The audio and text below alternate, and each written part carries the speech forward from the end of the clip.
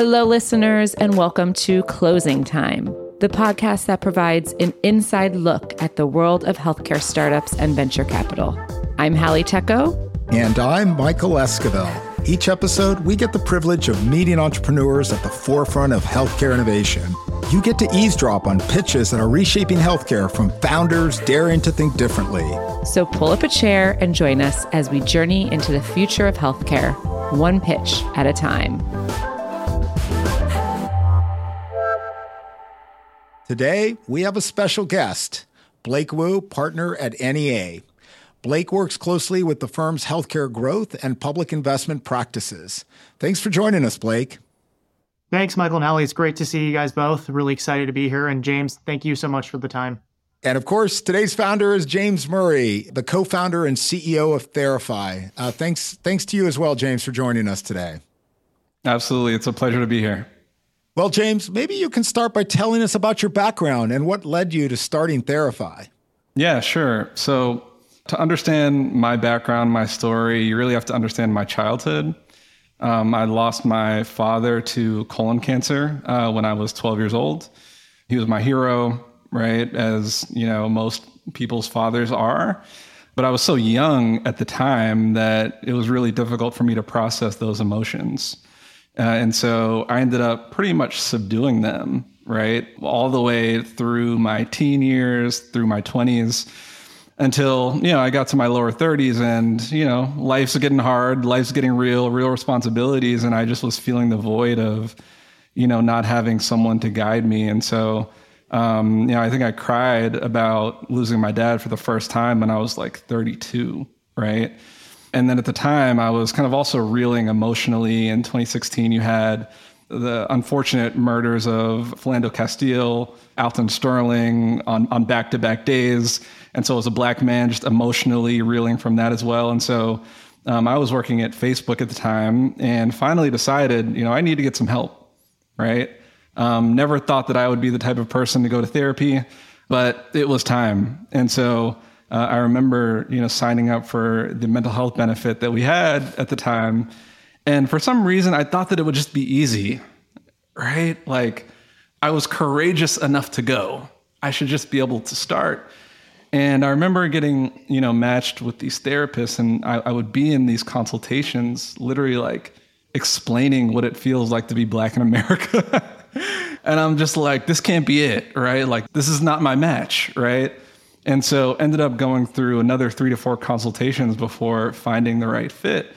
And, fortunately I was persistent, but had so many friends, so many family members who went through that same thing and just gave up and, didn't get the care they desperately needed. And so that led me to learning about this clinical concept called the Therapeutic Alliance, which essentially states that the empathy and understanding that exists between a patient and provider is the number one signal that determines if you can get to a positive outcome in care. And so with Therify, like that's what we're trying to optimize for, right? We want to give everyone the opportunity to achieve a therapeutic alliance and not have to go through all the hurdles that I went through. And so that's kind of the genesis of it and how we got to where we are today. Can you tell us a little bit about the product and how someone kind of onboards and what their experience is? Yeah, so Therify, we're an inclusive mental health benefit. And so we match employees with licensed therapists and coaches who have similar backgrounds and shared experiences. And that is the premise of the Therapeutic Alliance, as I talked about. And so every one of our customers, we work with companies like Indeed and Thumbtack and Dataminr, Publicis Media. And so as an employee, you can log into our platform, you can take a self-assessment, and we're asking you for all of the criteria, all the information that we know clinically leads to a therapeutic alliance. And so not just right where you're located in your insurance, but what is your communication style? What is your cultural background, right? And your identity? How do those things inform how you show up emotionally? And then we match you, right, with 3 to 5 recommendations that you can choose from. And so rather than getting 20 pages of recommendations, you're getting 3 to 5 that we all know are a pretty good fit for you, right? And then you can choose, you can schedule, and you can start. And so essentially we're removing, right, all of those barriers that I went through and that so many people still go through when they're getting matched with a provider. And are you paid for the match, or are you paid for the match and some ongoing fee for every session that works out? It depends on our relationship. So we sell directly to employers. And so our business model is a subscription, right? And so the employer is basically paying a per employee per month cost for employees to get matched. We do have an optional add-on where employers can cover the cost of sessions, right? For their employees if they would like. But in either scenario, I think what's really nice is we're matching in network with the health plan, right? And so it's affordable.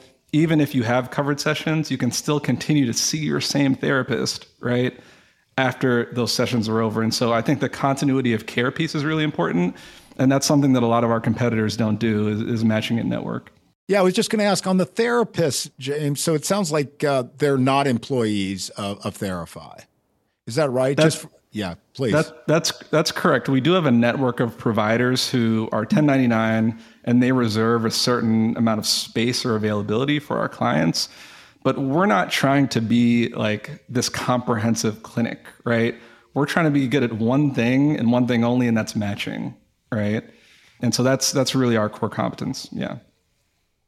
Gotcha. Yeah, and I was going, I think, in a similar direction to you, Michael. James, it'd be helpful to understand how you built that provider network over time. What are you looking for in providers? Obviously, I think a lot of us have seen not only, unfortunately, the increase on the demand side, but how difficult it has been from the supply side in this part of the market as well. So we would certainly be curious about how you look at your network today and how you think that will evolve over time. Yeah, interesting. I actually think there are some misconceptions around like supply side scarcity, right? This is a big narrative, right? There aren't enough suppliers. If you really do the research, right, there are 650,000 mental health professionals in the US, collectively have capacity to see about 30 million clients a year. So about 10% of the US population. It's a decent amount of capacity. And so for us, I think the problem is not so much capacity. It's difficult to find the right one. You know what I mean? And so that's the kind of the gap that we're filling. But that said, I don't necessarily have like a sexy answer to how we built our provider network in the beginning. It was really just being scrappy, right? I think a lot of our providers are attracted to our mission and our values. And so it was a lot of like BD work in the early days, going out and recruiting providers. But I think what we've started to do is build a flywheel, right, of providers. Because you have to realize too, like the match goes both ways. It's not just about, the employee or the client getting a perfect match. Providers also have an ideal type of client, right? And so that's like the value prop that we add to them. It's you come to our network and you can serve the type of client that you get really passionate about serving, right? And so now we've developed this flywheel where, for every one provider that we recruit, we have two more coming inbound, right? And so there's still that outbound motion, but a lot of our recruitment is coming inbound now too. James, I'm sure the listeners were as well moved by your story and your personal connection to this. And I think that the best founders really often have a story that is motivating them, that keeps them going when things are really challenging and is their North Star. So I'm curious, given that, you've dealt with this problem and you have a passion to solve it, are you currently the one kind of going to these employers and selling them? Tell us a little bit more about what your go-to-market strategy has been and how you have been involved, and then how you're going to scale beyond just you being this really awesome spokesperson for the company. Yeah, that's a great question. So as of today, I'm a one-person GTM team. So I'm doing sales, I'm doing marketing, and I'm doing customer success. And so that's challenging because we have 10 B2B customers, enterprise customers today. That you've closed personally. That I've personally closed. Amazing. Congrats. But I still gotta renew and expand those and go out and get other ones. Yeah. And so I'm definitely running up against my limit of capacity. But in terms of that initial set of customers, cold LinkedIn DMs, seriously, I closed 9 of the 10 through just finding our ideal buyer. Wow. And reaching out, and I maybe have a 5% reply rate on LinkedIn, but it's worked, but it's obviously not very scalable. Right. And so the next step for us is we just, raise around. And so I am going to be hiring a customer success manager to really manage our existing accounts. We still have so much expansion opportunity, at least, $1 million in additional expansion opportunity through our base. And so if I can have someone focusing on that, then I can spend, more of my time going out and continuing to close new logos. And James, who is that call point within the employer? Is it the head of benefits? Is it CHRO? Who are you kind of reaching out to on LinkedIn? Yeah. So this has actually evolved over time. When we first started, our go-to-market hack was kind of going in through DEI, right? Especially because we had this unique approach of matching folks, with providers from similar backgrounds, shared experiences. It was also kind of in the wake of George Floyd when we started. And so that was a great way for us to kind of get in the door. I think, over the past year, we have seen, unfortunately, just a reduction of DEI budgets and commitment. And so now we've shifted all of our contracts over to HR and benefits, which I think is actually better for the long term for us. More reliable, more durable budgets. And so really all of our customers now are either chief people officers, VPs of total rewards, that type of buyer. And can you talk to us about the unit economics and if this looks more, I'm sensing that this looks more like a SaaS company versus a services model, because you're not trying to monetize the actual sessions, really you're productizing the matching. Yeah. The software, the matching product is a very high margin product, right? Mm-hmm. Our cost of sales is really driven by software hosting, right? And so the matching product is, 80 to 90% margin product, right? What's a little bit different is when we get into like the add-on, right? When we allow employers to cover the cost of sessions, typically, we're taking maybe a 30% margin on the session, right? Mm-hmm. But that is an add-on to our core business model. Moving back to the user journey piece of this. So after the initial match is made and the employee is matched with a therapist, how do you keep that user continuing to re-engage? It sounds like the sessions obviously occur on the platform, but how do you, retain that level of engagement over time? So obviously the core of it is there are a certain number of sessions that individuals need to get better.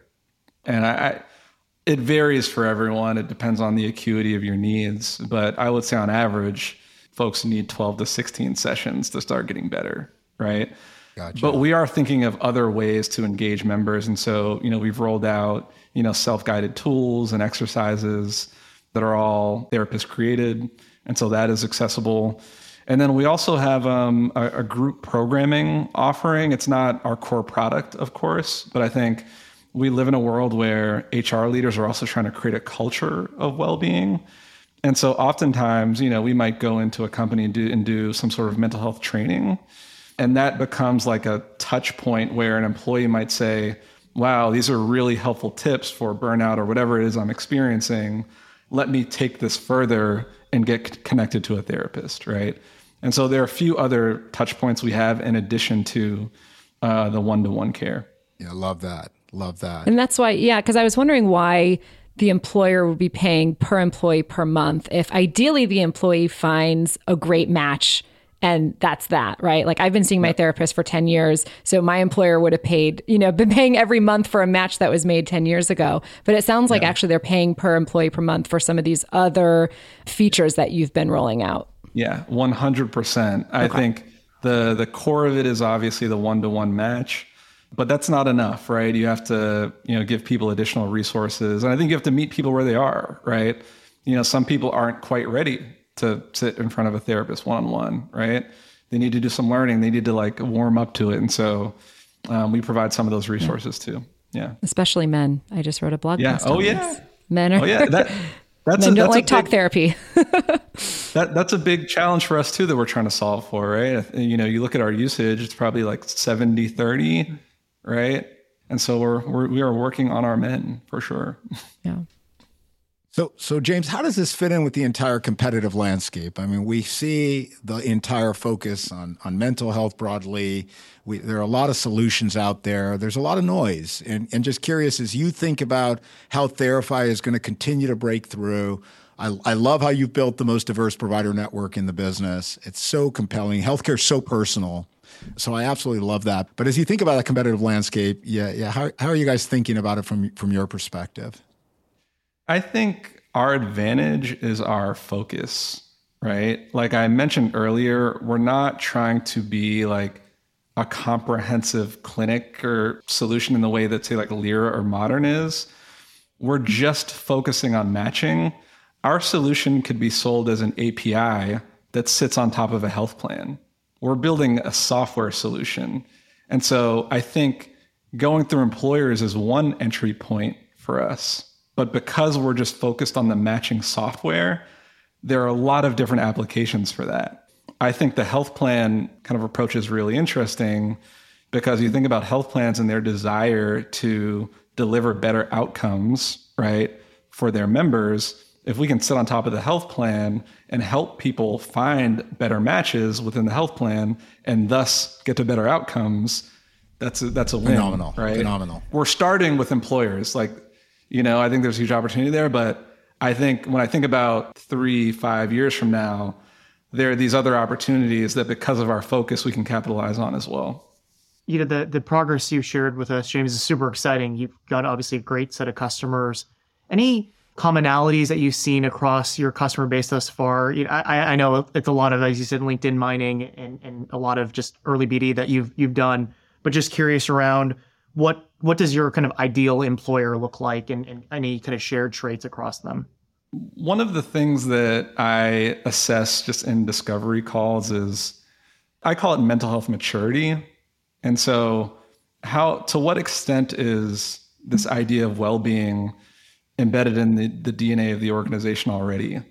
And, it's really hard to assess that when you're like LinkedIn prospecting, you know what I mean? But typically the customers where we have the highest engagement and are the best customers are the ones that there's already like a sense of psychological safety that exists in the company that starts at the leadership level, right? Like leadership talks about mental health and makes other people feel comfortable talking about it as well. And so if I were to look at deals we've won and lost, majority of the deals we've lost have probably been deals where the maturity is not there, right? And the buy-in is not there from leadership. And I think that exists in industries like tech, of course, but I think we're seeing it more so in industries like financial services, CPG, even hospitality. You're seeing restaurants in healthcare, right, where there's a huge need in terms of frontline healthcare workers. And so that's like what I'm really trying to assess in our kind of discovery is the level of mental health maturity that already exists within the organization. I have to say, it is so impressive that you've built this company at this time, because all I hear from employers is how they're tired of point solutions, like they're just exhausted from taking these meetings. The fact that you have broken through the noise to sell this to 10 different employers shows that there's a real need. So this is awesome. I'm curious, how big do you think this can get? Like how many more employers do you need, as you grow? And then kind of what is the end goal here? Like, you mentioned some feature expansions, but where do you see this really going in 5-10 years? So you look at the US alone, there are about 49 million employees who work at companies that have over 500 employees. So likely to like buy something like this and offer medical benefits, right? We charge, say, on average, $200 per employee per year. So we look at it as a $10 billion market in the US, right? Yep. And, we are right now 0.0001% of that, right? So like my immediate goal is let's continue to make progress in the employer segment, right? Huge opportunity there. But beyond that, I'm excited to think about other sources of distribution. Like how can we have the biggest impact? How can we reach the largest number of people possible?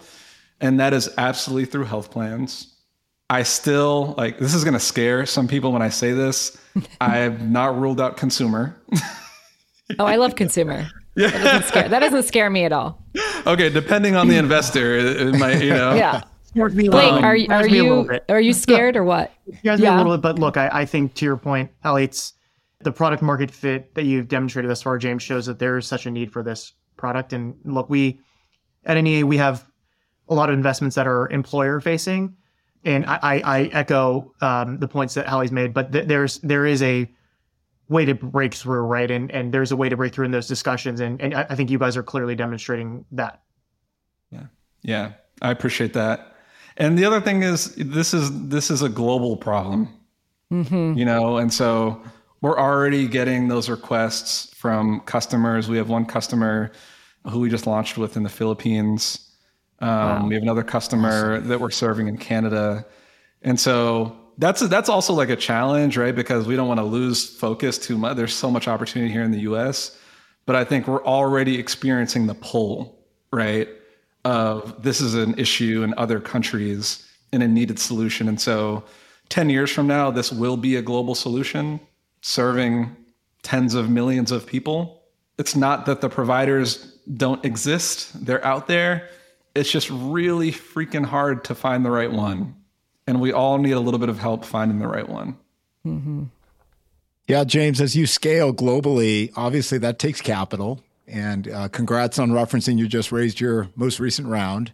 As you think about, I took a sneak peek at your charter that was filed in Delaware. So it looks like it was structured as a Series Seed 3. Michael, of course you did. So I saw that as a Series Seed-3. So I'm assuming you raised a follow-on seed and you're thinking about a Series A down the line.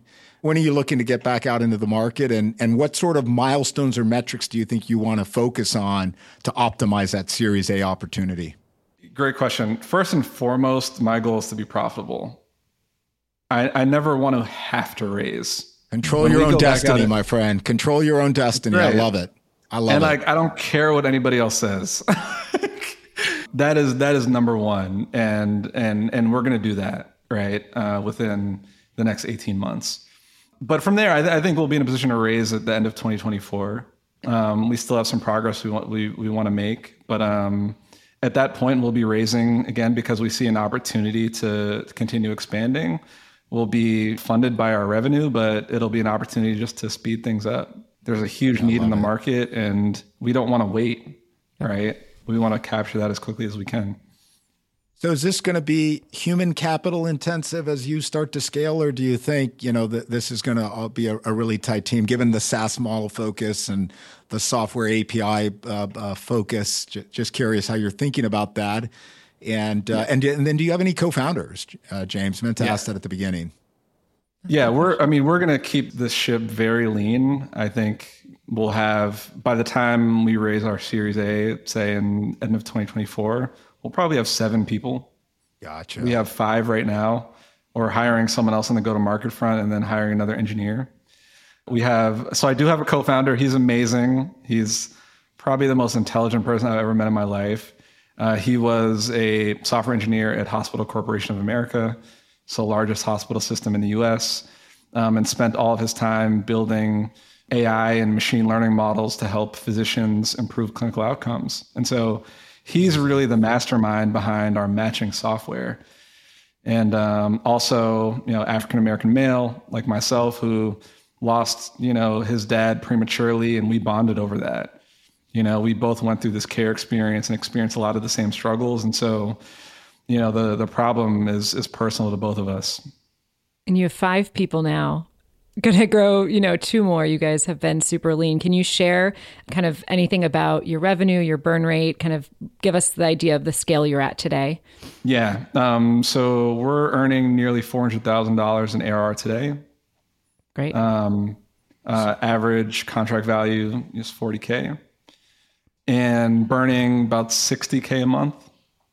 Yep. So the envy of the startup ecosystem, $60K a month of burn, Blake. I don't know how many times you hear that at NEA, but I hear that that number usually resonates in minutes. So that's amazing. That's a monthly number. I'm going to ask if there was another zero that got dropped from that number. No. That's it. Great. That's it. That's it. You know, we learned early on the quickest way to kill your company is to hire too quickly. Yeah. So has it been painful in some instances? You know, yes, but I think staying lean is how we stay here. And James, of the 5 folks that you referenced, do you have a chief clinical or a chief medical officer or someone who's advising you all on kind of the clinician and regulatory front? Yes, we do. So we have a director of clinical strategy and operations. Her name is Claire. She's amazing. She has her doctorate in clinical psychology and was previously on this clinical psychology team at Kaiser. And so she really oversees and leads our clinical strategy. Are the clinicians on your platform? I think the answer is no, but just to confirm, are they paying to be on there? They're not. Are they paying for the deal flow? I mean, is that something that you would consider in the future is like, hey, we have this huge market of people who need care and like ZocDoc?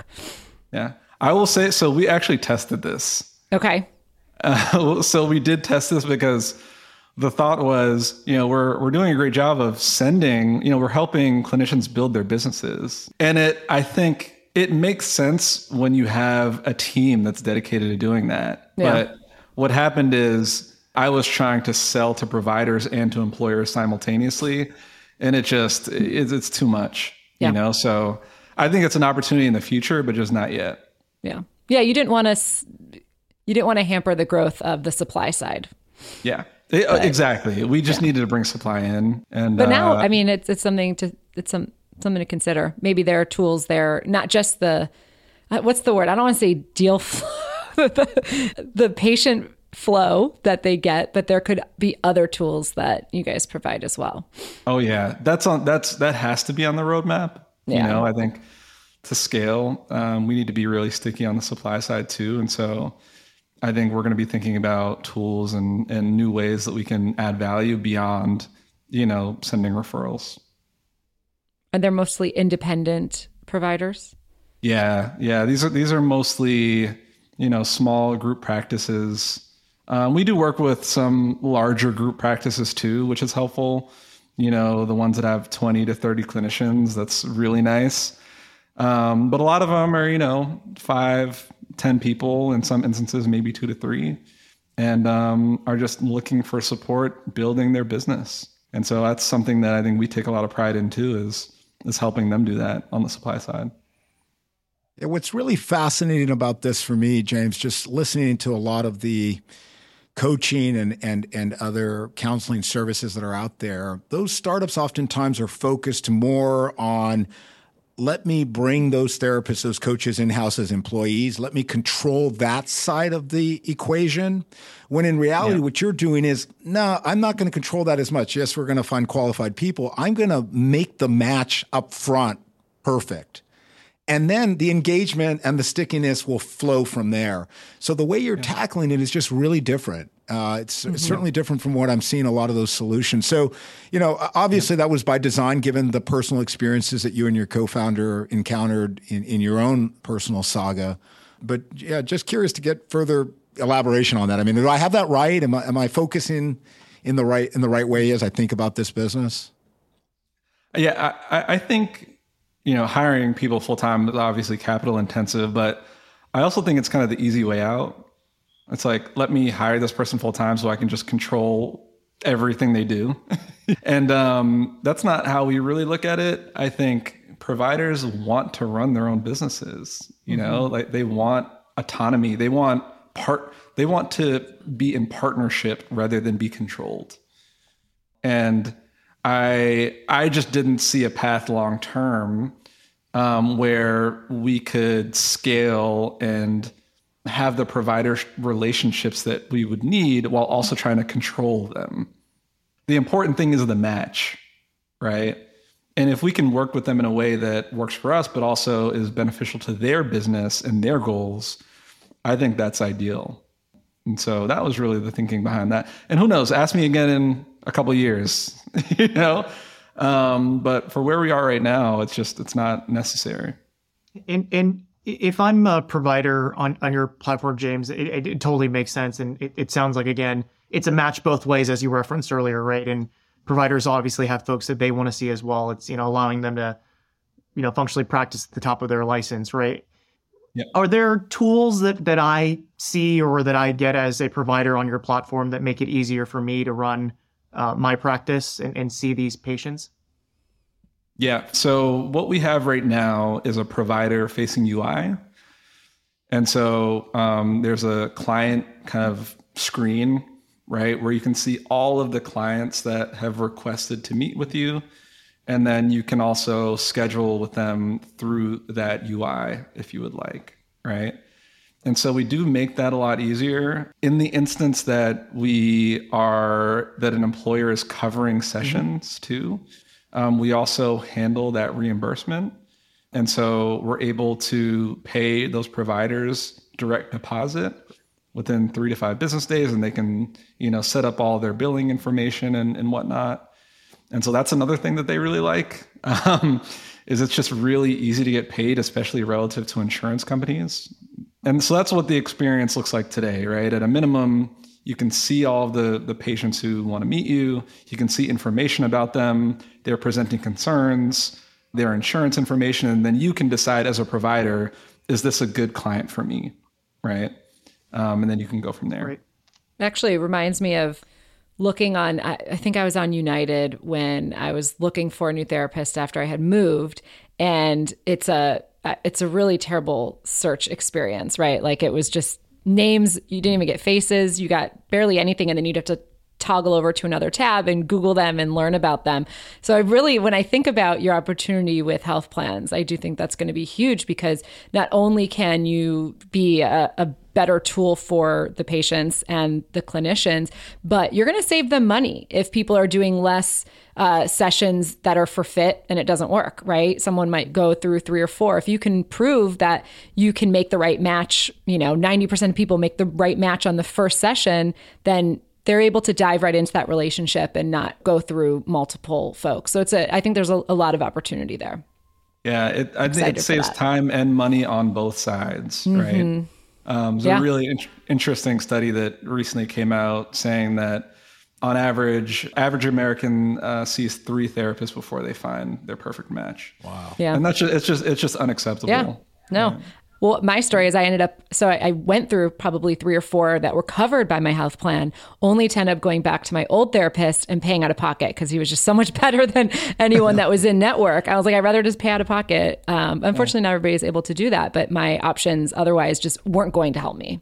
Yeah. And I mean, it also, the time that the clinician spends in consultations not getting paid, it's a huge pain point. Some clinicians have even been saying, like, I'm not going to do consultations anymore, right?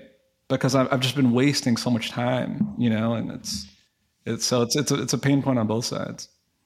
James, clearly that match is so critical. It's the foundation for this entire approach. So help us just understand a little bit of that onboarding. I know you mentioned key factors like cultural background and style and what have you. What does it look like? And is it a prolonged process for the patient user? Could you give our listeners just a little background on how that works? Yeah, that's a really good question. So the first thing that you're doing is you're taking that self-assessment that actually feeds into a model, right? And the model is connected to both sides, right? The demand side and the supply side. And so you're going through that assessment where we can understand those factors that I mentioned earlier. There's also what's called a PHQ-9 involved in that. And what the PHQ-9, it's basically a clinical assessment that's helping us understand the acuity of your needs and also if you're at risk of suicidal ideation, right? And so, that's an opportunity for us to intervene earlier if we need to, right? But from there, what's happening is you are getting those recommendations instantaneously. Before, when we first started, it was kind of a prolonged process when we had to wait 48 hours, right? Where our clinical team would take it back, put together the recommendations. Now I think our model has gotten good enough, right? Where we can deliver those recommendations instantaneously. Wow. That said, those recommendations are also coming from a care navigator, right? And so you're receiving those recommendations, but they're attached to a human. Say, I'm Claire, I'm your care navigator. If you have any questions about these recommendations, let me know. If you need new recommendations, let me know. And so there's also kind of a human-centered approach there that I think is really nice, right? Especially for someone who has never done this before. Maybe you get your recommendations and you're like, these all look good, but I don't really know who to pick, right? Can you talk to me about this? And so you're getting those recommendations right away, but there's also human support there to help you, right? If you need them. Amazing. Any last questions or should we wrap up? Blake, do you have any last questions? No, this has been incredible. No, it's great. so helpful to hear. And again, thank you, James, for sharing your personal story with all of us and kind of the reason why you founded Therify. Yeah, James, how can people follow along in the Therify story? Yes, and follow me on LinkedIn, James Edward Murray. Talk a lot about our work on LinkedIn. And if you work in HR, you should ping him. Make it so that he doesn't have to ping you. Yes, ping, please. Inbound. Woo. There's no other way to make me happy. There's no better way to make me happy than an inbound lead. My email address, I'll say it. It's JEM, James Edward Murray, JEM@therify.co. You can also follow us on Instagram at Hello Therify.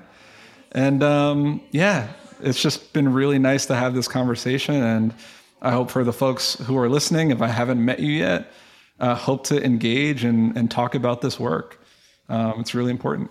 Yeah, truly grateful, James and Blake. Thank you both for joining us. And James, let's stay in touch. Before that Series A, there's lots to talk about, so we can strategize around key considerations in that. But really grateful to you, James, for joining us. Blake, thank you for taking time out of your busy day to participate today, and we'll look forward to seeing and hearing and listening to this with all our listeners going forward.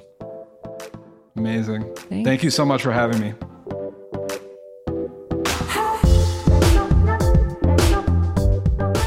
And that's closing time for today. A huge thanks to our partners at Fenwick for underwriting this show.